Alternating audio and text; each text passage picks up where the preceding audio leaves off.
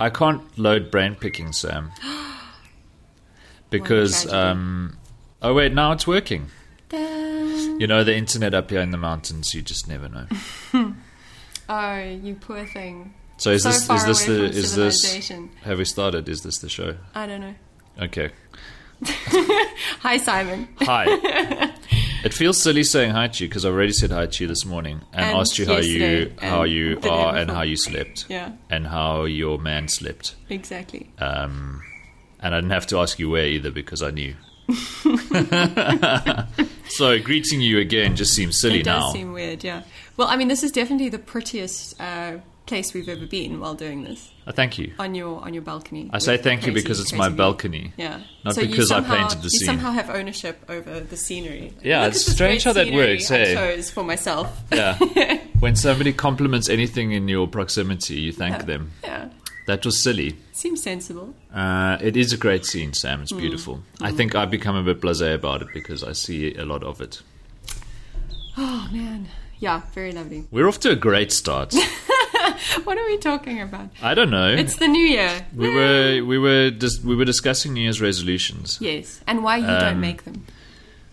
Well, what's the point? Yeah. It's just another day, right? Mm-hmm. But don't you think there is some sort of psychological thing that happens at New Year? And it's partly because all of us take a ridiculous holiday in December, which is a silly time to take a holiday because everyone else is taking a holiday. Yeah, it's the worst time. You go to Hermanus, for example, and you have to fight your way through crowds to get a table. Anyway. Yes. But Hermanus is a lovely seaside town in the Western Cape of South Africa, for those of you who found this conversation on the internet and may be wondering. It's very lovely, except for when all of the people from Gauteng are there, which is now, including me. Woohoo!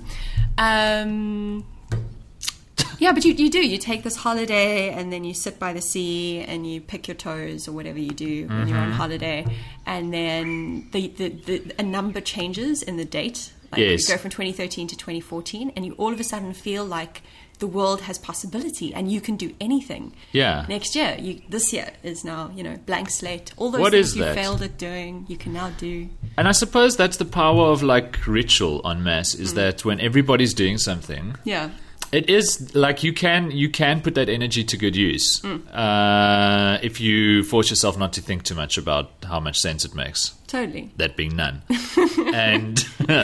And you go, okay, well, everybody's doing this, and let's do it. We can. Yeah. Change. Ourselves. Because everyone else is. Yeah. I'm still not going to make any New Year. No, that's cool. But I understand. I understand the power of that. Yeah. I get it. I don't make resolutions, but I definitely do feel like I get this burst of energy and inspiration, and I do definitely get this sense of 2013 is a discrete period of time that I can describe as having been a certain way. Like I feel 2013 was the year of Sam being a grown-up. So it was super boring. 2014 is going to be the year of Sam not being a grown-up. You didn't seem terribly grown up to me. Oh, good. You seem very busy. Yeah. I felt very grown up. I mean, I wasn't around. Yeah. We speak once a week Yeah. Over the internet usually, unlike today, where we're absolutely not speaking over the internet because we're sitting outside in a mountain. Yeah. Birds. Which is why there are bird sounds, which may make their way into this recording. Our gift to you. Yeah. But, so from afar, you seemed very busy, but you didn't seem any more mature about it. Oh, good. If I'm I may glad say. to hear that. I didn't seem mature. I don't know. I mean, do you feel like 2013 was the year of what for Simon? Confusion. That pretty much sums up my life. I don't remember much of it. You see, this is my problem, right? Is there's a routine. There's an annual routine of going on holiday, promising to do things that you're not going to, and then going back to work. And I'm afraid of routines because, to me, routine assassinates time. It destroys time. It removes time from your memories. The moment you're consistently doing something over and over again, your brain goes, okay, well, I don't need to remember the second and third and fourth time you did this. Yeah. Like, it's the same as the first time. And we now know that's this experience where you say, wow, time's really flying. All that means is I did fucking boring things all year, so I can't remember anything. That's why it feels so short. It feels like you weren't There's conscious. no novelty. There's no gimmick. There's nothing to hold your interest Yeah. in a routine. Yeah. So, we're constantly told that routine's good for us. Like, routine's good for you. Human beings need routine. And we probably do for some things, like the things that keep us alive. But having a daily routine of, I wake up, I brush my teeth, I go for a run, and now it is 8:20 and my toast is ready. Yeah. And like, what are you doing to your time and your precious life? You're not going to remember any of this stuff. So I agree with you somewhat, but then, so I've been reading these really cool interviews that I found on the internet. I will send you the link so that they can go onto show notes at seed.tv/TVTD. That was good. Can you see what I did there? In fact, you need to put another / because this would be episode 24. Oh, yeah. So you'd go to seed.tv/TBTD/24. Would I indeed? Oh, okay. Well, if I did that, you there could. would be links. So what I have been reading are these wonderful interviews with elderly people, sort of across the world. It already sounds amazing. No, but it is, and they basically ask all of them to reflect on their life and talk about any regrets they have, which is a great way to reflect on what is meaningful. Because surely when you look back, they're at a pretty good vantage point to answer. Yeah. This is kind of what I should have done, and this is what was good about what I did do and what I didn't do, And across the board, what comes out as being the things that were the most important to people and the things that they most regretted not investing time in were the really boring things, like spending time with their family. Like the most common regret that comes up is I spent too much time at work. Yeah. And that they wish they'd spent more time, I don't know, eating and being with friends and living more balanced lives, which is interesting. Which seems like all the boring things, right? Yeah. Yeah. Not that families are boring, but, routine seems boring. But it's also, I think, the thing that holds life together ultimately. I'm afraid of it, Sam. So you know what? I've just, as you're talking, I've thought of a New Year's resolution, and that's just to be more present, just to be more mindful. If I'm gonna decide to do anything, and fuck the New Year, I'm just gonna do that. Yeah. And I was reading this Brain Pickings article that I was so worried about not being able to load earlier. I was reading last week. And so Maria Popova, we've discussed her before. She's amazing. Yeah. And she runs a site called brainpickings.org, and you should totally visit it every day. Like I don't. But every now and then somebody tweets something and I follow the link.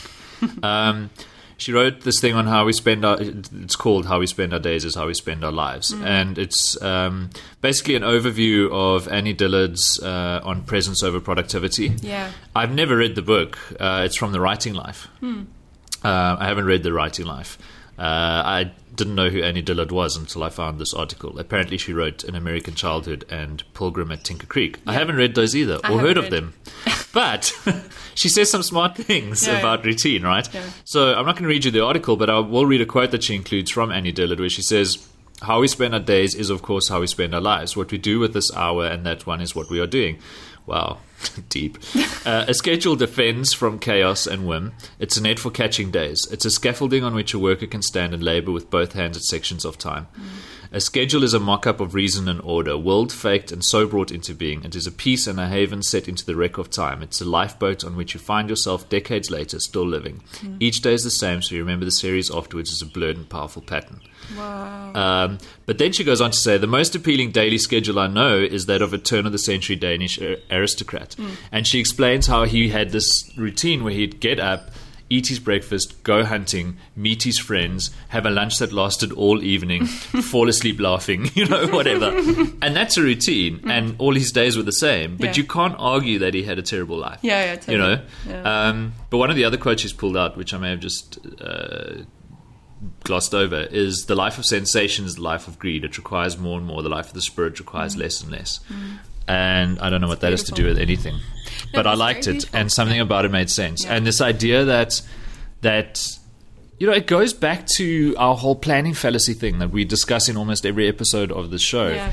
It's like you sit there thinking that you can make plans because you can magically predict the future based on the past, which is just abhorrent bullshit. Yeah. And if you're still afflicted with that kind of thinking, then Nassim Taleb's like Black Swan or Remember the Turkey or Anti-Fragile is a great book to go and read for a cure.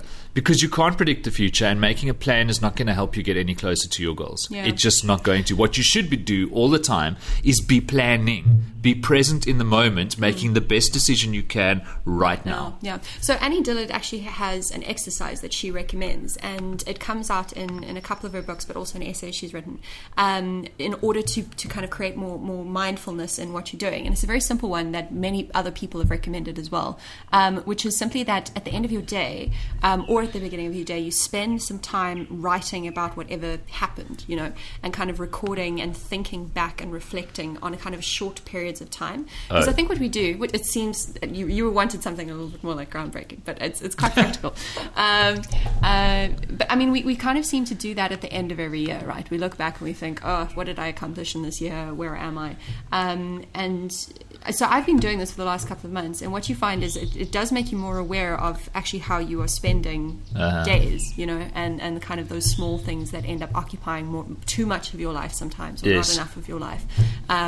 And I found that a very useful exercise, is just kind of at the end of every day or at the beginning of every day, it's kind of emptying your mind of whatever it's processing from the day, So what are we talking about? Mindfulness. But I don't know. I think it's also about knowing yourself and what works for you, and then having the balls to just do that, no matter what other people think about it. So another great brain pickings, you could do that too. Brain pickings article is Maria wrote about Charles Bukowski, and he's got a daily routine. And basically all it is, it's not really a routine. It's just an expression of how well he knows himself. So he says, I never type in the morning. I don't get up in the morning. I drink at night. I try to stay in bed until 12 o'clock. That's noon. Usually, if I have to get up early, I don't feel good at all. I look, if it says 12, then I get up and my day begins. I eat something, and then I usually run right up to the racetrack after I wake up. I bet the horses. Then I come back and Linda cooks something, and we talk a while. We eat and we have a few drinks, and then I go upstairs with a couple of bottles and I type, starting around 9:30 and going until 1:30 to 2:30 at night, and that's it. Sure. That's awesome. Yeah. And that's okay, because we now know that he's Charles Bukowski. Yeah. And he can indeed write and get published. But I mean, the problem is it's kind of, you look at what worked for someone else and you think, if I just applied those same things to my life, I would be Charles Bukowski, which of course isn't. But isn't true. If you knew yourself as well as Charles Bukowski did, and that, betting on the horses, spending all evening chatting to your wife over a meal and a lot of alcohol, and then taking more alcohol upstairs with you to do your job. If that's what works for you, fuck it. That works for you. So, and screw everybody who tells you otherwise. So I feel like that's going to be my resolution for the year. I'm making it right now. Is to drink more and write. To drink more. No. We're off to a good start. To wrest more control back over my schedule. Because, the problem with working for other humans is that you end up kind of getting into routines that don't feel very natural to you. I need to find ways to wrestle back a little bit of control over the nuances of kind of, what works for me. So how do you then work in a team? I think you can balance it, right? So I feel like I'm at work the whole day and I'm present the whole day for my team, And I feel like you could be at work but only present and available for portions of the day. And your team would still get everything that they needed out of it. And you could, hide in a hole and be fine. Yeah. Oh, it's a beagle. We're being attacked by beagles. Oh, no. This is the cutest way to die. You know what? I don't care. Whatever. But nobody actually works in a team. No. When you actually get to doing something, to the action of working, you're de facto on your own, right? Well, so you're working towards an effort that the team is doing. Yeah. But let's look at software, because we always do, right? Yeah. So you've got a designer, you've got a project manager, you've got a product owner or whatever, analysts, developers, etc. All of these people are on the same team, but when they sit down and they make the software, the developer's coding, the designer's designing, the project manager is drinking beer over lunch, or whatever. And project managers yelling at everyone else. Yelling at everybody else and making Gantt charts. Yeah. But the point is, those are all acts done in isolation. Yeah. They're towards a team effort, but they're done in isolation. So perhaps it's just a consideration of, hey, the designer needs to get drunk and do things at 2 a.m. That's how he works. Yeah. And the developer is up at 4, and that's when he buzzes. And the project manager drinks beer all day. And So, but I mean, in advertising, there are kind of exceptions. There are definitely moments where you are actually working together, and that's during ideation, brainstorming. But that actually does happen in advertising. Like you spend a lot of your time lounging around on the floor in a room together, and that's talking okay. about things. And that's part of the process. But, to your point, you kind of do that, and you need to be together to do that. But then you can also spend most of the rest of the day by yourself doing other things that are productive. Yeah. So the 9 to 5 thing is a bloody bad idea. I know, man. It's a terrible idea. Yeah. Being in the same proximity as people who you're okay working with but don't really want to be in the same proximity as is a bad idea too. And I think there are companies out there who get it. Yeah. Most don't. But you look at Automatic, for example. It's a distributed global workforce. They get together now and then to get drunk and talk about stuff. I don't know that this happens, but whatever. Let's suppose.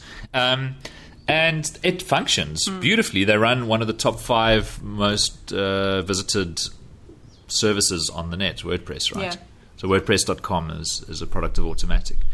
And it works beautifully. And you've got people in Poland and the USA and wherever else they working when it works for them, how it works for them, and being judged on nothing more than what they produce. I mean, you need bosses who need to feel like they don't need people in their panopticon, where they can kind of observe everything all the time, or at least have the illusion that they're observing what's going on all the time. Because in reality, and particularly in kind of more creative or thinking industries, you can be working really hard while sitting on the lawn looking at trees. Like we are now. We're working. And have been for the past couple of days. Hard at playing work. Castle Crashers. And drinking wine. With our significant others. And some offspring. And 2 beagles. And very cute offspring. Yeah. Ooh, and playing King of Tokyo. Oh, which is awesome. You need to talk about how awesome King of Tokyo is, because people might be listening to this and might not know what it is. Yeah, I feel like we were about to make a good point, though. Oh, I was going to ask you before we get to King of Tokyo, put a pin in that. Culture. How important is culture then? And I suppose Automatic does have a culture, right? Yeah. But there seems to be this great myth of culture at companies. What's fascinating to me as well is that there are people with the abject view that you can shape and control culture. And you get people whose job it is to be culture consultants who come in and design your values for you. In my limited experience of working in groups, culture is something that happens. It's a manifestation of the combination of all of these personalities. Totally. Like you can try and, force some cultural artifacts with, I don't know, that picture of Isaac Newton on the wall or whatever. Yeah. But I don't know that's that's control of culture. That's just something for the people in the company to talk about and digest. Totally. And I think it's actually much more fluid than we think. I mean, definitely in companies where human beings move in and out of the company, which is every company in the world. I guess a lot of culture comes from founders, right? Because they're often the stable human force, who's there the whole time. Oh, absolutely. Yeah. And I think if you've got a founder with a strong personality, then that's where the culture stems from. Yeah. I absolutely agree with that, but I don't agree that there's anybody who can control that. Yeah. Because the moment the second employee enters the building, you've got another personality who's going to interact with personality A. Totally. And their interpretation of that personality is going to be the beginnings of the company's culture, I suppose. But I mean, I guess then... I don't know what the fuck I'm talking about. But No, it's kind of making sense. I guess the only way then that you can shape culture is by being very careful who you hire. Like, I think hiring processes should be something that people think about very, very, very carefully. It's something we've spoken about before. Yeah. You should make sure you are hiring the right kinds of humans. But beyond doing that, I don't think once you've hired a type of human, you can kind of mold them into having different values just because that, the sign on the wall says that the values are so and so, so and so, so and so and so and so, integrity, honesty, customer service, whatever, Yeah. Well, it's like King of Tokyo. You pick a strategy and you find out 2 turns later whether or not it works. And then you take over Tokyo, you kill the other monsters. So this is Richard Garfield's new board game. Yeah. I was introduced to it by my friend Rich Mulholland. And it's amazing how it's spread virally since then, because everybody who I forced to play the game with me then goes and buys it. It's a great game. Richard Garfield invented Magic the Gathering. He's done some other board games that are really good. Yeah. He's apparently very smart. Must be. Magic's kind of cool. I love how board games are experiencing this renaissance maybe it's just amongst my peer group, but it seems like, it's a very social form of gameplay that I haven't seen, since I was small and we used to sit around the table and play Cluedo or Monopoly. Yeah, exactly. And these That's games awesome. are much cooler. They are much cooler and much more involved, and some of them are quite dangerous in the same way that Dota 2 is, or perhaps Castle Crashers, in that they take a lot of time. Yes. And cause a lot of deliberation over something that doesn't matter.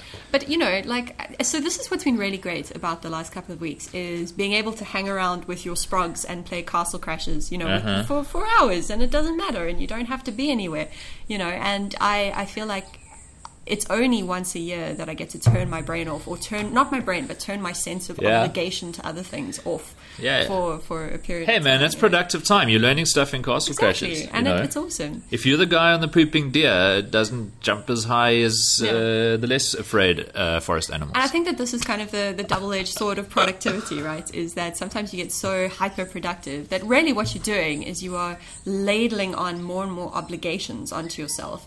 And what you're losing is time to mooch around and play with beagles. Yeah, I can't say I've ever really had that problem, Sam. I do. But, being around and playing Castle Crashers and mooching with beagles has reminded me of how much more productive I am when I'm doing things the way I want to do them. Yeah. When I'm finished mooching around and playing with beagles, drinking beer and playing Castle Crashers, and I really feel like writing a 2,500-word article, it almost just happens naturally. Yeah. Like you did yesterday morning, sort of before 10. Yeah. So I need to, I think one of the things I'd like to do this year is get back to that state where I'm doing things on my terms. Totally. And unpacking the box of fucks I used to have for people who think I should do it another way. Absolutely. So, this is something that I find interesting when I look at my significant other's, way of working. Because I often sort of come home and I get quite indignant because I'm like, I've been so busy. And, and I get this weird, distorted sense of moral superiority for having been really busy sometimes, just that's so weird and so screwed up, but it's kind of ingrained. And he's kind of still in his PJs on the couch at 6 o'clock in the evening and kind of, hasn't really done much. But his way of working is very all or nothing. Like it's moments of extreme stress and chaos and busyness where he's very focused, and then days of kind of absolutely nothing. Yeah. And that seems overall to be a much more productive way of doing things. Oh, absolutely. Constantly being stressed, running on this treadmill and trying to do so much stuff every single day, regardless of whether you feel like it or not. Yeah. For him. Yeah. Right? Yeah. More productive for him. Yeah. And that's the point. Yeah. I'm having to give this beagle a lot of attention to keep it quiet. They're usually rather quiet. But this is a particularly crazy beagle. Yeah. See how quiet he is right now. I'm not sure that has anything to do with anything, Sam. Oh, well. You can have some quite profound thoughts about human nature by thinking about dogs. Mm-hmm. You probably could. Yeah, routine. Beagles need routine. Out with 2013. Fuck your routine. Yes, here's to 2014 of less routine and more interesting things. Yeah. So, do you want to tell me about something you like? Something I like. Yeah. I've been reading this great book, I think I was telling you about it yesterday, by Alain de Botton, who is a sort of pop philosopher, but, in the best way. And it's called The Pleasures and Sorrows of Work. And I've been thinking a lot about work recently. And what he does is he spends time with people in very vastly different careers. So, like, he spends time with a rocket engineer. He spends time with a bricklayer. He spends time with a painter. He spends time with a corporate executive.